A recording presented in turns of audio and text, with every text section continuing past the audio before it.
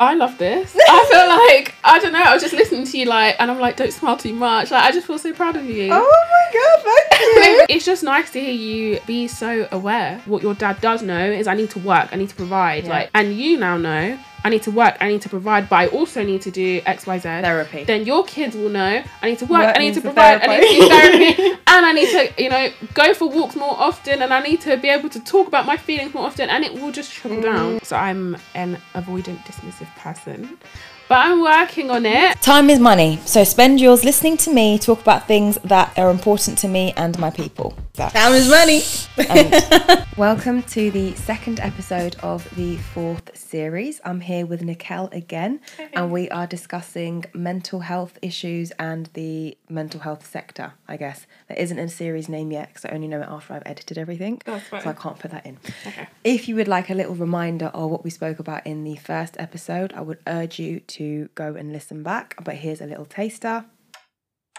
Sometimes with some of my clients, I don't want to talk to them in the way that we're taught. Yeah. But I have to because, I'm still a trainee and stuff. But I feel like representation as well is a big one because a lot of people won't go for jobs that they don't see themselves doing. And we're going to get straight into it. So, second episode. How are you feeling? I'm good. How are you? Yeah, I'm all right, thanks. I'm good. I wanted us to talk a little bit about breaking generational cycles and patterns and generational trauma. Yeah, big topic. Absolutely massive. So I don't really have a position on where to start. I was hoping maybe you could take the lead on that because I don't know how to really attack this beast. I guess I could probably give a little bit of our own personal experiences. So for me personally, with my dad in particular, I've really struggled with our relationship, and it's primarily because of the generational trauma he has experienced and that has been passed down to him. Funnily enough, I actually found the language generational trauma, or the word rather, when I can't remember what I was doing, but it was something to do with the slave trade. And I think it might have been a book I was reading, and it was talking about how your reactions or biological things within you, for example, typically black people being higher in cholesterol, having high cholesterol, is because of a issue where if some black people eat salty food, salt in some way, your body absorbs all of the salt content and doesn't only absorb the little bit that you need. Yeah.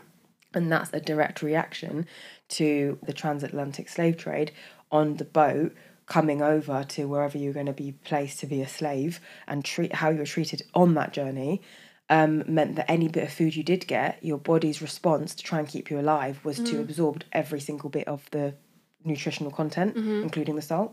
So that's why now, because of that happened for so long, it has been passed down biologically in this way, where you are actually going to be more predisposed to high cholesterol, etc., etc. So my dad's from Trinidad, and his background and his family background would have been, or is indentured labour, slavery, and that was where I first read about generational trauma and being passed down. And when I started reading about that, it made me understand him a lot more and understand why he was the way he was, and understand maybe why he wasn't able to see his kids as kids, so to speak. And he was very hell-bent on drilling into my brother and I tough. He was very much like the tough parent and tough love. That was his way of doing it, and that was just because I guess with that as a first starting point, and then obviously with the coming to Britain at the time they did, and with how bad racism would have been, they wouldn't have been raised in a cotton wool lovey-dovey, it's okay, there's no consequences, live your life kind of way. It would have 100% been a lot worse of come correct, don't do this, you're always going to need to work twice as hard, don't bring police to my door, blah, blah, blah, that kind of stuff. Do you know what I mean? So that's what we had a lot from my dad. And unfortunately, because of where he was coming from, he can't see that anything he did or does do is bad, because he just sees it as it's so much better than what I had. So how could that be bad? Yeah. So when I think of generational trauma, I think of him, if I'm honest. Like he, in my eyes, embodies it really. Yeah. Especially because he's not willing to or aware of it, which makes it even more harmful. So I've been very diligent with and purposeful when it comes to undoing some of that for me, because I'm very conscious that I don't want to pass stuff like that down to my kids. Yeah. And breaking cycles, breaking patterns, like it's a pattern of me to like seek that validation, because obviously, like I said, my dad, for example, was extremely tough love. There was never like, I'm so proud of you or anything like that. So I would then seek that outside. And then as a woman, my dad, that's a prime connection and a prime relationship for me. It's quite dangerous when you don't have that validation or that, care. Yeah. It's because then you start seeking it from other men / thinking that is normal from men. So I had I had some early relationships with men who were not nice men. Do you know what I mean? They might have been nice people, but in like a relationship, not good. And that was because they were familiar to me because of the lack of emotional presence I got from my dad. I didn't think it was weird that they were like that as well. Yeah. When actually that's mad. Do you know what I mean? That's not, and like my partner now is the complete opposite. And that's because I've worked hard to sort what I think is good out. Yeah. To know, actually, no, that was toxic. And that's not, and I see a lot of girls, they're like 10s. They're stunning. They are doing their thing. They're working hard. They're just all around like you'd want to wife them. Do you know what I mean? And they go with the worst guys. And you're like, why? And they're just like, oh, I just like a guy who's a bit bad, or I like a guy, whatever it might be. But actually, I've realised after having lots of friends and, semi being there myself, that actually it's because you don't think you're worth better. You don't think that you can get a guy who is actually going to treat you the way you should be treated and deserve to be treated. Yeah. So you end up thinking, I just like that. And actually, it's not that you like that. You just don't think you qualify for someone better. And I often think that's because there hasn't been a role model of that, because your dad might have not been around or might have been bad or shit to you. So you just think that's all right. Thoughts? I love this. I feel like, I don't know, I was just listening to you and I'm like, don't smile too much. Like, I just feel so proud of you. Oh my God, thank you. Because, it's just nice to hear you be so aware. Like, a lot of people are not aware of these things, and I think it should be something for everybody to know. Like, you've hit the nail on the head, like, with generational trauma, like, it trickles down, and it's kind of about, like, let's say, for example, you had grandparents that see the world as unsafe. You're more likely to see the world as unsafe because that's what your parents would have learned, and then ultimately that's what you would have learned. So it is very much like that. It is very much like, so let's say, for example, like you were saying about your family from Trinidad, and similarly my family are Caribbean as well. Yeah, like, that trauma, even from the days where, like, our ancestors were slaves, would trickle down, because all that our families know is you need to work hard. You need to work twice as hard. It's almost like they block out any other, like, emotional stuff or things that But if you think about it, at the time, sorry to cut you. Yeah, it's fine. That you're like, yeah, please do. Yeah, I'm like, go. At the time, none of that emotion would have served you. No. Do you know what I mean? That wouldn't have helped. Like, sometimes when I was younger, I used to have these conversations with my dad, because he would always, his favourite line would be, Grandad would just laugh, or like, what would Grandad say kind of thing. Or Grandad would be not happy about this. That was his big thing. Like, Grandad's word was everything. And I would say, well, when blah, blah, blah happened, how did you guys feel? Like, what did that do to you? And my dad would start laughing, and he would just be like, there was not that. These things didn't exist about emotion and how did I feel. And you know what I'm saying? Like, this wasn't a thing. Yeah. Like, so why are you asking me kind of thing? And even now, he's 60, and still, there's just not that insight. He doesn't see that there could be it doesn't. He would, if he listened to this now, he'd be watching us thinking, these lot are on crack. Like, what are they talking about? How can you have a whole episode about feelings? Are you all right? Like, that's how he'd think it. Yeah, that's my family's. Do you know what it is? It's because as humans, like, our ultimate goal is to just survive. So things that feel like a threat, like feelings, is like, oh, we can't touch that subject. Like, we need to keep moving on because I'm just trying to survive.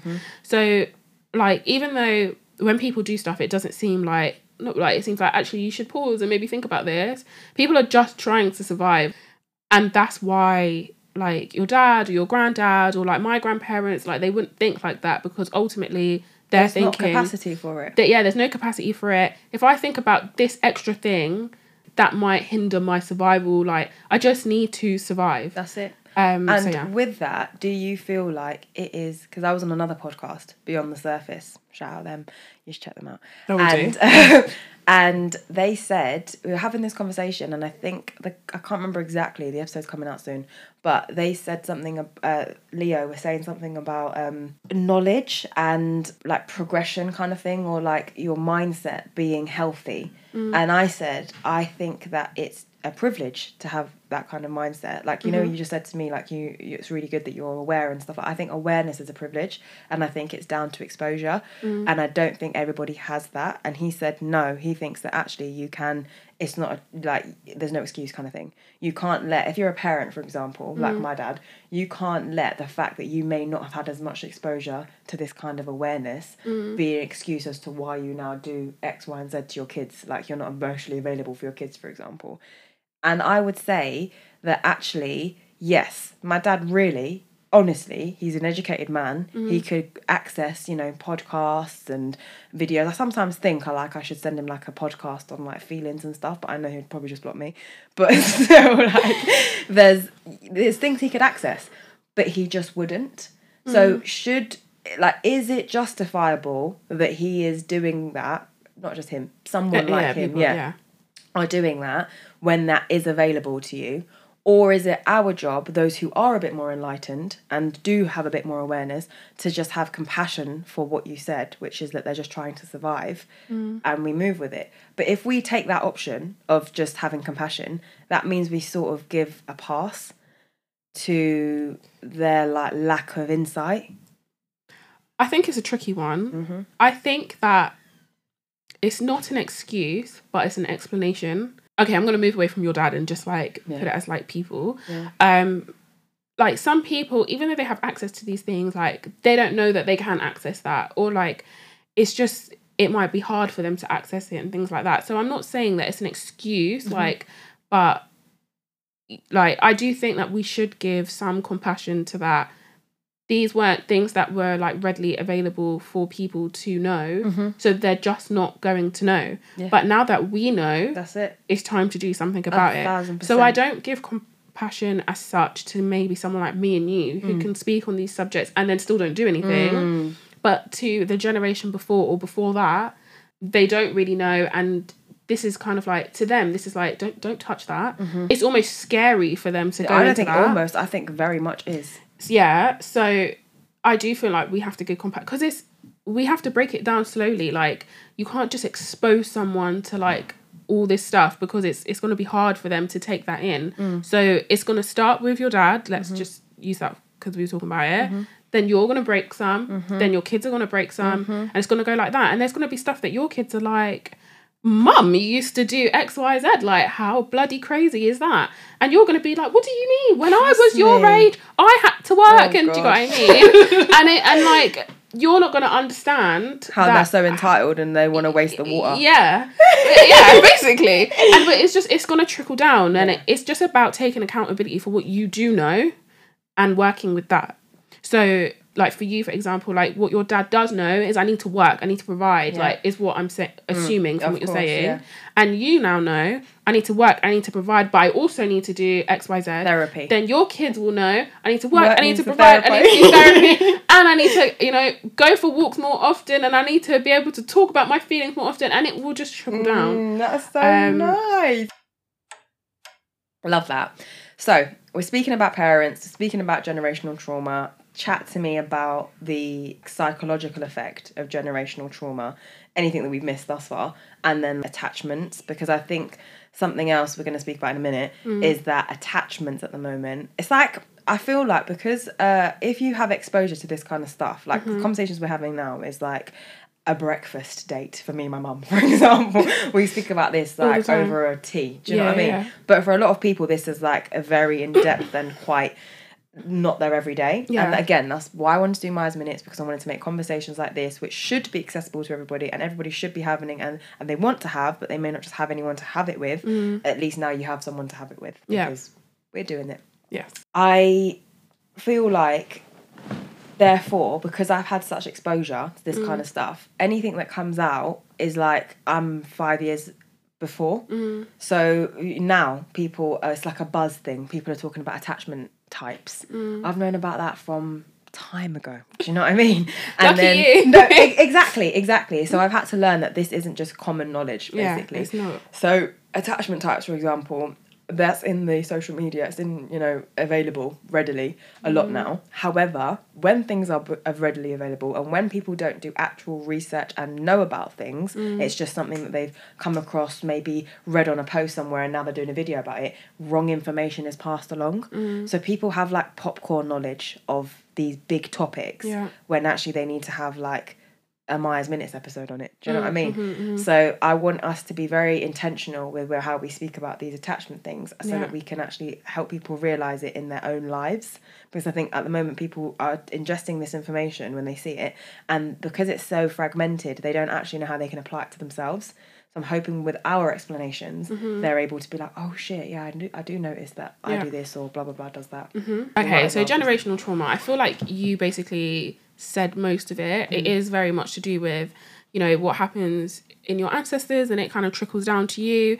So, for example, if my nan for England is really racist and cold and the white people and and if she said all of that with me growing up, then my mum would think that, then I would think that. But I mean, in my actual family, I never heard my grandma really say that. So my mum didn't really grow up saying that, and I didn't grow up saying that. So essentially, if you watch the last episode, when I was speaking about feeling okay being in white spaces, that was okay for me, and I could put myself there because I never had that generational trauma of all white people. You don't belong here. Yeah. So that was never told to me, so I never had that trauma.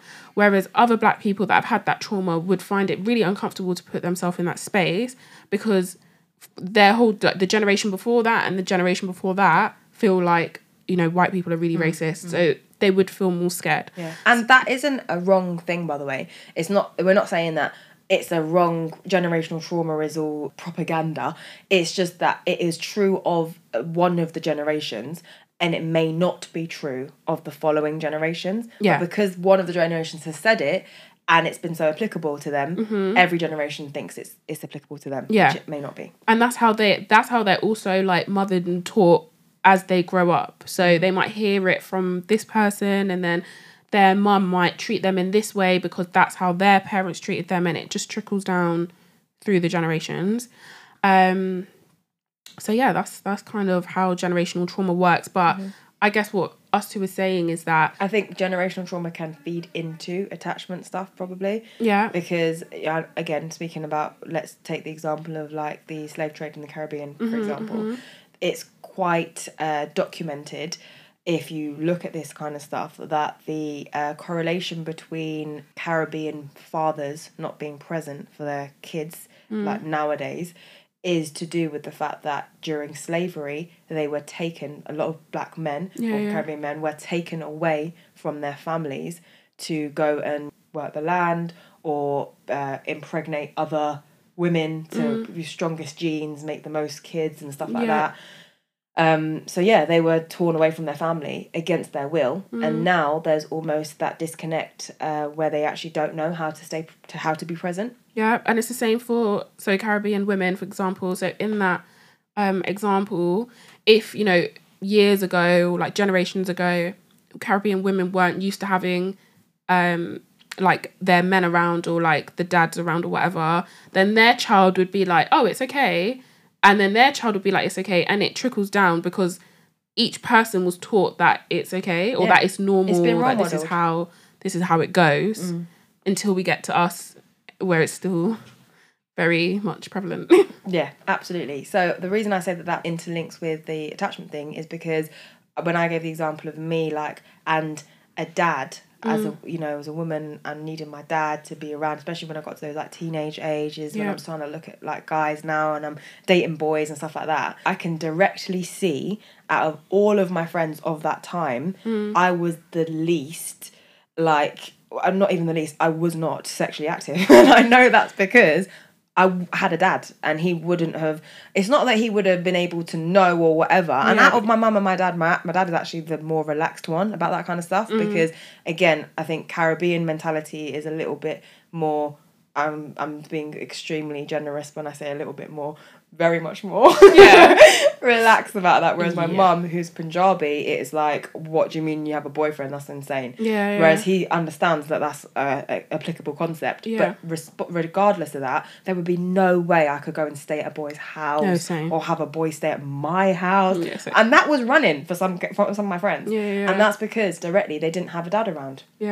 I think, and that's not to discredit the job that women do at all, but I know that even like when there was times when it's just been my mum and I, there's just not that same, I don't know, like she obviously cares for me, but just not in that same primal way maybe. Like she wouldn't ever, if I was out late, she wouldn't ever think to like call and then pick me up.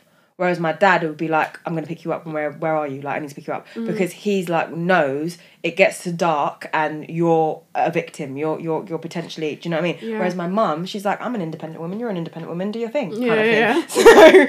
So it's a different kind of like care. Do you know what I mean? And I know that a lot of my friends who are girls, missed out on that. And they would always comment on it. That's how I know, because they'd always be like, oh, you're so lucky you got a dad, or your dad's like, even though my dad was giving me hell about whatever it might be, to their perspective, he was present. So already you're head and lucky. Shoulders above. Exactly. Yeah. So now when I then lost that connection with my dad, I noticed my attachments to certain types of toxic men, for example, grew.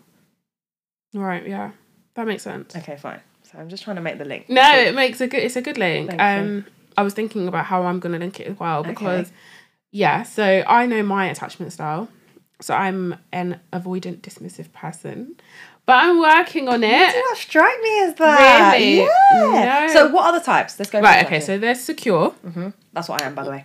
Love that for you. Yeah. Secure is basically just that. Yeah, you're secure. Like you can be with like different people and you feel like happy with them, and you're not really that anxious, and you can rely on people when you need to, and you can rely on yourself when you need to, and you're secure. Then we move on to anxious. This is someone that kind of struggles with like communicating their needs. I don't like the word sensitive, but we're going to go with that for the audience because I feel like they'll understand that it's usually someone that's quite like sensitive. Needs a lot of reassurance. Yeah, needs a lot of reassurance. And that they will struggle to say like I need help and things like that.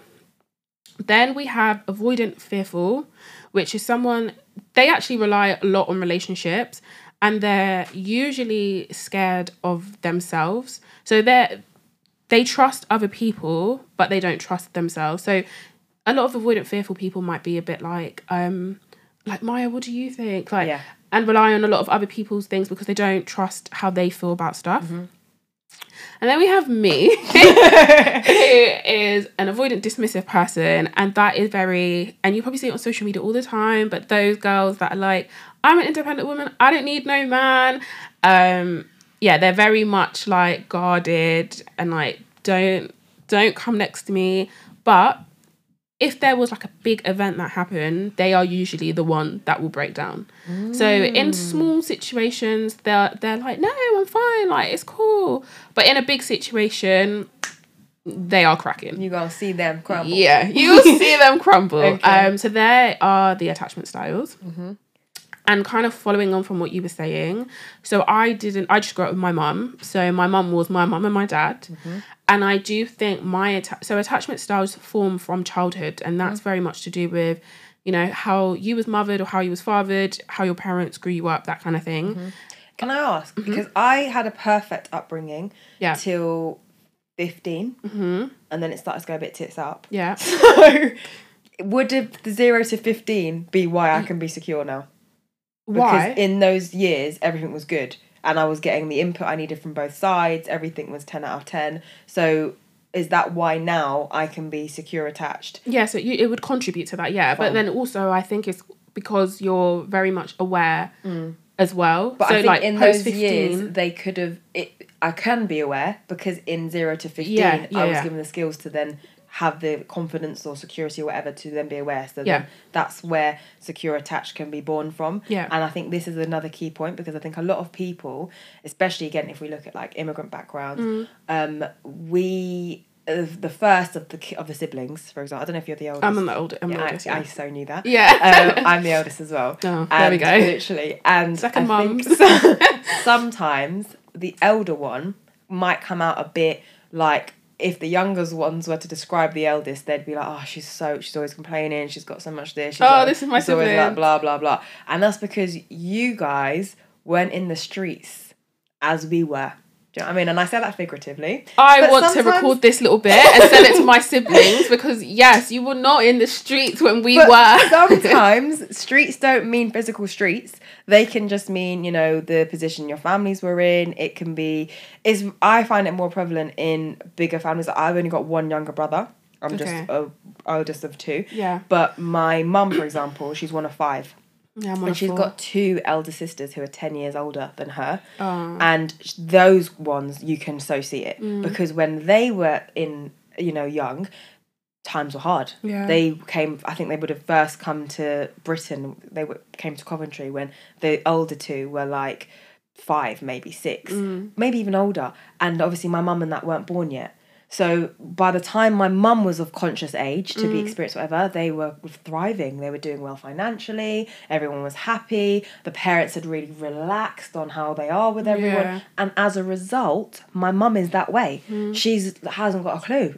She's very airy, fairy, like, we're all friends. What's the problem? Yeah. And her sisters are like beasts because they're so angry at the world. Do you know what I mean? Yeah. And they don't have that same soft, like, yay. They're not. They're very pessimistic and angry and hard. And that's because they essentially, even though they're siblings and they lived in the same house, they lived different lives. Yeah. Do you know what I mean? And I think that's part of that can obviously really feed into your attachment style, obviously, as well. Carry on. That was a very good point, actually. I do think, I'm very conscious of it, so not too much. I'm, like, naturally a soft person, but I am the one that's like, guys, like, don't do this because do you know what can happen if you do this? And my little brother said to me last week, he was like, Nicole, we had a meeting and you're just really annoying us right now because you keep going on about don't do this and don't do that, but it's because they don't know what it took to get here. Whereas I do, like, you know, I don't want to, like, talk too much, and obviously, like, if I speak a lot, then it's like my family's business. But my mum had me young, so I grew up with her growing up. So you grew up with her, basically. Yeah. So it's kind of like she'd done so amazing, like absolutely amazing. But you lot didn't see the bit before we got here. Like, you just weren't there. My siblings are a lot younger than me as well. Yeah. They're 16 and 13. Wow. So there's a big age gap. Yeah. So it's kind of like, when I say these things, I'm saying out of love. Like, I'm not saying out of being an annoying sister. So I kind of resonate with, like, your mum's sisters in terms of them being probably a bit more like, hello, like, and your mum being like, oh, it's fine. Because my little sister is so like, what is your problem? Like, life is okay. And I'm like, no, but do you know? But then I'm also conscious that you need to speak for... You're only going to get through to somebody where it's relevant to their life. Yeah. Do you know what I mean? So, like, when I have a go at my brother or anything like that, I'm trying to say to him, work twice as hard, you need to this, you need to that, whatever he might need to, I think he needs to do. Yeah. But actually, this isn't the case because there's only a 3-year difference with us. But if this was the case, his one justification could be that actually now, these years later, it doesn't matter. There's a different perspective towards this. Black and Asian people aren't expected to do this. There is more representation of X, Y, and Z. It is a bit easier kind of thing. That could be his point. It isn't true, but I'm just saying it could be a point for somebody. Yeah. Not us, but somebody. Yeah, exactly. But yeah, back to attachment styles. So yeah, and it's in the early ages. So that was the whole point of us saying this. It's in the early years that your attachment style is formed. Yeah, in your childhood. So yeah, I would say that mine formed in my childhood. So it was very much like, obviously it was just me and my mum, and like she wasn't disappointed or anything. Like usually for someone that has like an avoidant dismissive attachment style, like people might report things like they would ask their mum to do something and they never did it, or they'd ask their dad for this and they'd always be disappointing. That never happened for me as such. But my mum is very, and I always say this to her and she just laughs, but the house could be on fire and my mum would be like, oh, it's okay. And I'm like, but it's not. It's literally on fire. Like, and she's like, no, it's fine. And we deal with things so opposite. Like me and my mum are polar opposites. So I guess growing up, I just learned I can't trust you because the house is on fire and you're telling me it's okay when it's not. And I'm also a bit of an anxious person as it is. So it just feels like everything you're saying to me is a lie. Like, because it is on fire. So obviously now, as I've grown up, I've just learned I can't trust people. I can only trust myself, because this woman's out here telling me it's fine when the house is on fire. So that's kind of just trickled into my adult life, where I do still, so I'm working on it, I'm in therapy. Good, we love that. Yes, but I do still think, subconsciously, that everyone else is unsafe, but I'm okay.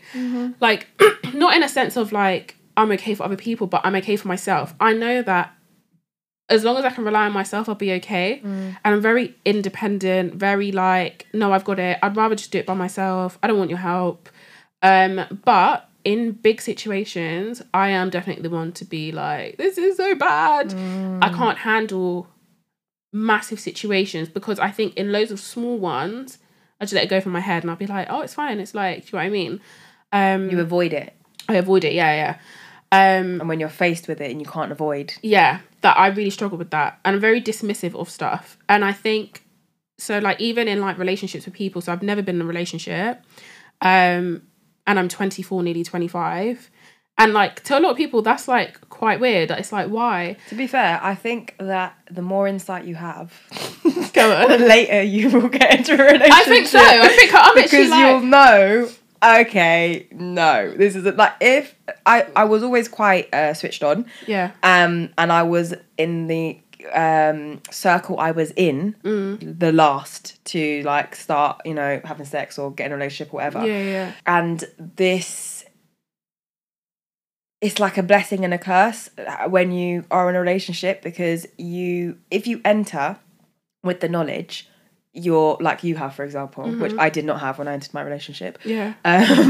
We were sort of at the same stage. Like both of us didn't really know as much as we know now, for example. We both struggled with communication. I always say the first 2 years of a relationship is hard. I cried a lot. I feel like I say this every episode, but I honestly did. And it was hard because you're learning each other's language. Yeah. Do you know what I mean? You're learning their traumas, you're learning their this, you're learning their way of being, you're learning their attachment styles, how they need to be loved. Is it different to how you need to be loved? All of that is very, very long. Yeah. And if you are coming in with the level you're at, of, okay, yes, you might know that you're avoidant or dismissive, for example, but at least you know that. Yeah. You could really like a guy or a girl who is not like that. They might be lovely and great, but they may have zero clue about where they are with anything, and they might not know their attachment style. They might not know like why they feel this way. They might not understand anything about their generational trauma or any of those things.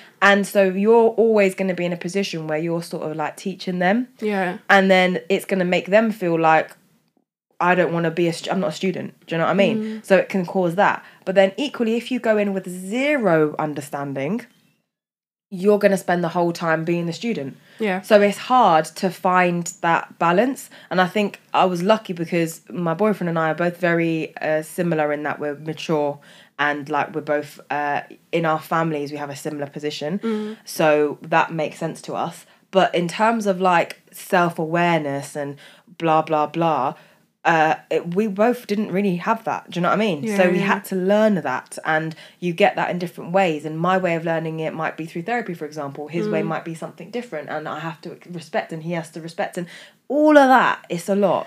So I know I'm selling relationships to you right now.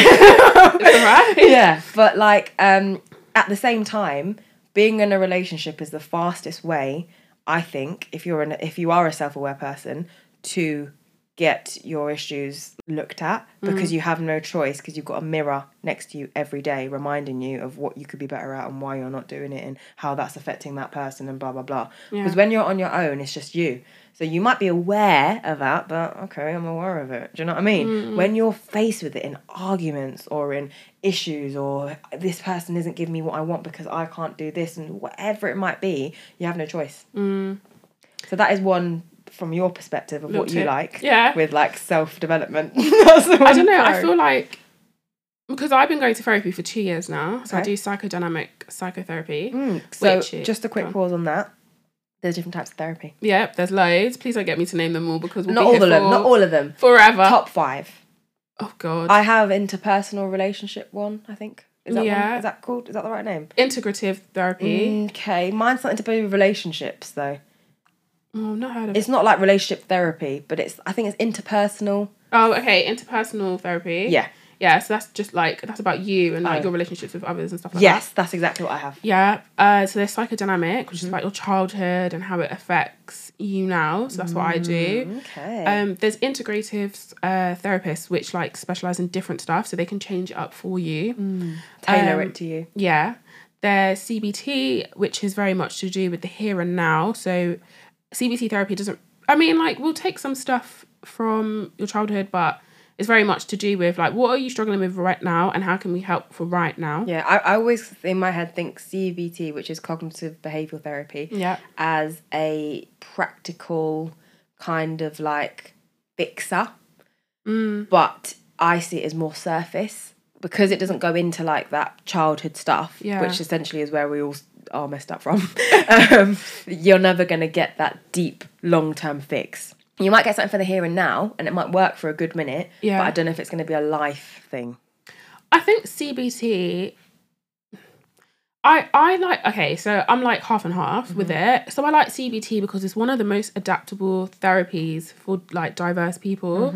Like there's like Islamic based CBT. There's like different ways that you can adapt it for different cultures. So I like it for that. And obviously some people don't have the capacity to even dip into that childhood trauma. Absolutely. And we just need to focus on right now for 100%. To get through right now. So I like it in that aspect. But I do like psychodynamic therapy because it's like, if you do have that capacity, I want to know where this started from. What happened 20 years ago that is affecting me right now? And this is what I want to change. And I don't know, like that kind of like understanding for me has been beneficial. But then also, psychodynamic therapy doesn't give you skills to deal with it. This is it. So my therapist might be telling me all this stuff, and when you was 8 and whatever not, and then it does feel a bit like, now what? Trust me. Whereas CBT therapy, like they give you That's homework. That's the what to do. Yeah, they give you literally what to do. Like, let's do box breathing. Let's do this. Like, this will do this. Like, so, yeah, it kind of depends on what you want to work on, that kind of stuff. And then obviously there's like more creative ones like drama therapy, art therapy. I think if like, you know, people of colour are struggling to go to therapy, I don't know if drama and art is going to be the ones that they go to. Do you know what? Like, we have a really cool drama therapist at my workplace, and I just feel like she gets a lot of people of colour like to go to her, because you almost you don't need to speak, but it almost shies away for creative people, I would say, from like directly asking these questions and giving them another way around, this is how I feel, but I don't know how to express this. Yeah. So let me do it through this. So I would say only really more creative people go than people that are a bit more like shy to those things. But creative therapies like art, music, drama therapy are actually really good ways of being able to express, this is how I feel, or I can't even make sense of how I feel, but this is what's coming out of me in a way that's like containing for them, I suppose. Okay. I mean, I suppose it has been happening for years, artists. Yeah. You know what I mean? Drawing and painting and that. I'm not super creative, so I don't know if that would be fine. Okay, cool. Right. Thank you. Sorry I paused you when you were doing that, but you were saying with me, I've been in therapy for 2 years. Yeah. And you do psychodynamic psychotherapy. Yeah. So that's what I was saying. I feel like I couldn't, without doing this, I couldn't have entered a relationship, like a healthy one, Like, I feel like I actually needed... Because I am a bit like, oh, you need 25, like... And you just haven't found anyone, like, what's kind of going on? I wouldn't think that, but go on. No, I know. But now that I've done the therapy and I've really understood myself, I feel like I am more in a position that I could be in a relationship. Whereas if I was in a relationship 2 years ago, I don't think it would have been that healthy. Because I would have never let the person do anything for me, or I would have been quite like, it's fine, I can do it myself. Like, I'm quite dismissive. And when I have reflections with my therapist about, like, people who I have dated and stuff, and, like, reflecting on my position as to why it didn't work out, I can see how I am quite, like, dismissive of their feelings. Problem. Yeah, like, literally, like, well, like, yeah. Yeah. And so I feel like the therapy I did, or I'm doing, has helped me to get to a point where now I can practically, like, you know, do those skills, like you were saying. But 2 years ago, I don't even think I had the knowledge to be able to practice those skills. I think if I had a boyfriend and I got into an argument with him, I would have been like, cool, see you later. Yeah. There's a happy life over the single side. Whereas now I'm a bit more like, okay, Nicole, breathe. Like, what have you done? What has he done? Let's think about this. Let's reflect on the situation. Honestly. I would not have done that 2 years ago. I promise you. I was definitely see you later. We're out. So yeah, I would say, like, it's really helped me. I think that's really good. I really, really think that a lot of my friends now, I'm 26, so my friends are, like, typically my age to 35 maybe. Yeah. And a lot of them are in the stage you're at now. So for you to be there at 24, reflecting and getting yourself ready, you know, for all of that kind of, like, healthy relationship stuff when the time's right is really powerful. And I think that it's unfortunate that these conversations aren't as accessible, because I do think there is an element of women needing to take that in their own hands. I think a lot of people I know who may have got into relationships quite young, you do, you know, get into relationships when you're young, you have absolutely no idea about who you are, what, you know, attachment styles you have, or anything like that. And then you end up in pretty much quite often a toxic relationship. You then end up giving yourself more trauma that you're then going to have to work through before another potentially healthy relationship.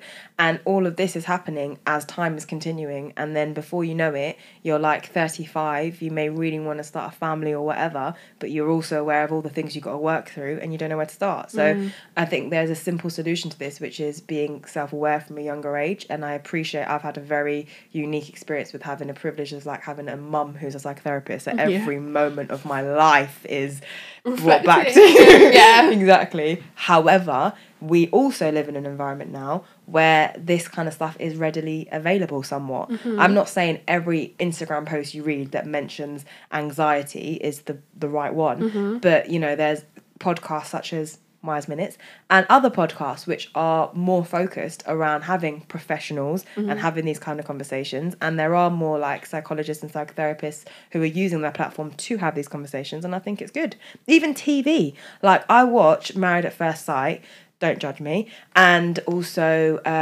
Love is Blind and stuff like that, for the psychological perspective, to see how people react in relationships, and I can see myself in so much of them and the places that they might be and how they respond to things. I don't think our parents had that when they were our age, or grandparents definitely didn't. Do you know what I mean? So yeah, I think it is helpful, but coming from that and just coming off that, how do you feel as a professional in this field about the fact that we are now in a stage where there are all of these, like, I don't want to call them Instagram therapists, but do you know what I mean? Like, social media people who claim they know a thing or two about therapy, might know a one attachment style, doing loads of posts and videos about it and that. And, you know, it's made things like terms like anxiety and trauma and depression like buzzwords. Do you think that's good? Do you think that's bad? I'm 50-50 again. So why I'm 50-50 is because I feel like these words have brought up awareness for people, which I think is good. And also, I'm a bit like, if the intention is good and you can relate to the post or whatever, then, like, that's a good thing. because mental health is something that is like really not normalized in most communities. So I guess 1000%. if let's say there's an Asian girl, she's not a mental health practitioner or anything, but she speaks about her experience of depression, then there'll be another Asian girl that sees that post and that's like, maybe wow, I can speak about my depression. I can speak about my depression. Or even if it doesn't even get to speaking about it, but just acknowledging it and being like, I went through this, like, and she looks like me.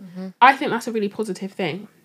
Where I think it becomes dangerous is that, and it's even dangerous for mental health practitioners in terms of like, I might put up something about anxiety, but that does not mean that it applies to every single person with anxiety, because there's different stuff for different people, different therapy for different people. Not everything's going to work for one person. So an example could be like, so there's a thing called exposure therapy. Someone might be scared of like going outside. So exposure therapy might be that we look at a front door. Yeah, go to the front door, look at a picture, then go out. I might do a post about exposure therapy and be like, you know, this is really good, and like you should try and do small things to get outside. Someone might interpret that in a whole different way and just go outside. Yeah. And then that could elicit like a panic attack or something. I'm not saying that's because what I said is wrong, but you can't control people's interpretations of everything. You can't control people's interpretations of it, no. And also, exposure therapy might not have been the therapy for that person. So At that time, yes. So you have to be careful. I wouldn't say so much about, well, a little bit about what the actual person's putting out, but how you take it. Because it's not tailored to you. It's just information. Do you see what I mean? 100%. So I wouldn't want, for example, I've put out a post about attachment styles, and I know I'm correct with them because I've learned about them, but I don't now want someone to read it and be like, that's my attachment style, and like the end. I want you to just be aware of it and then explore it for yourself, like research stuff, like extra stuff. Don't just take everything for gospel, because things change. Like, I don't know, like a few years ago, people thought like being transgender, for example, was a mental health disorder, and now it's not. Like, things change drastically, so you have to be smart with what post you're taking, how much you're taking in, and what you want to take in from it. Yeah. I don't know if that answered your question. I've went on a tangent, does. but no, yeah, no, 1000%, and I totally agree with you. I think that anything I've said this on a previous series as well with Messiah, which you should 100% go listen to. Politics, pollution, and people. Just saying, and it's about knowing that social media isn't necessarily the place to learn everything. No, it's the starter pack place. Yes, yeah. You can get your initial something from there, and everything, no matter how learned the poster is, such in this case you still need to go off and do your own version of research. Absolutely. Like, I know for me, like my Mental in Me page, that's for awareness. That's for people to look at me and be like, she doesn't look like a mental health practitioner. Like, let me go and pray. Let me see what she's saying, and then do your own research, and then see it and be like, this sounds like me. Let me go and take it to the doctor. Yes. This sounds like me. Let me go and research this. This sounds like me. I'll speak to a therapist about this. But not this sounds like me, this is me, the end. Because I don't know you. I haven't done a consultation with you. I don't know about your childhood experiences all the way up until now. I can't tailor my posts for one individual, so I have to give out general information. But these things are very specific to an individual. So, yeah, you just need to take it with a pinch of salt and then go into your research. Wonderful. Okay. I think we're going to leave that one there. Yeah. That was really, really helpful. Thank you so much. Can I just ask you one more question? Go on then. Do you consider secure attached as like the ideal attachment style, and we should all be aiming to get to that? Or is it that you can stay in your attachment style but just be aware of it and do things to... Do you know what I mean? Like, is it that we're all trying to get to secure? Is that the end goal? I feel like secure is the goal, but it's not necessarily bad that you're the others if you're aware of it. But obviously that just requires more work because you're not naturally... So for me, I'm not naturally trusting of people. And so it's okay that I'm aware of it, but it just means I have to try that extra bit harder to be like, okay, let's pause, relax. Like, they're not going to do X, Y, Z to you. Whereas if you're secure, then you're just secure and you don't really need to think about these things. So I guess the goal is to be secure, but it's not necessarily bad to be the others. Just at least be aware of what you are. Okay, thank you. And what advice would you give to anybody who is trying to work on their attachment style? Would you recommend speaking to your family and being like, why did you do this to me? Oh, it depends on your family. So I have done this with my mum. Wow. But the first time I tried, I don't think it was like received as well as I had wanted it to. But you also have to be aware of the other person and how they're going to receive it and how their thoughts around it. So I'm going to say no for now, because you need to understand where they're coming from as well. Like, you need to think about how you're going to approach it. Is it even safe to approach that situation? Because obviously, like, you know, my mom's young and liberal, and it's kind of okay. But if your parents are people that would literally like hit you, or would be like, what the hell, you know that they're going to react in a way that's destabilizing for you, then no, I wouldn't do that. But if you think my parents or my caregivers are in a space where we can speak about these situations and they're in a reflective space too, then yeah, like, yeah. Okay. Some solid advice. Thank you so much for coming on this journey with us. Really appreciate you, obviously, Nicole. And you will be with us in the next episode. Yeah. And we will continue to delve. And please carry on sharing, subscribing, following and supporting. It really, really means so much. I hope this episode has given you something, at least food for thought. And we will see you in the next episode. Bye.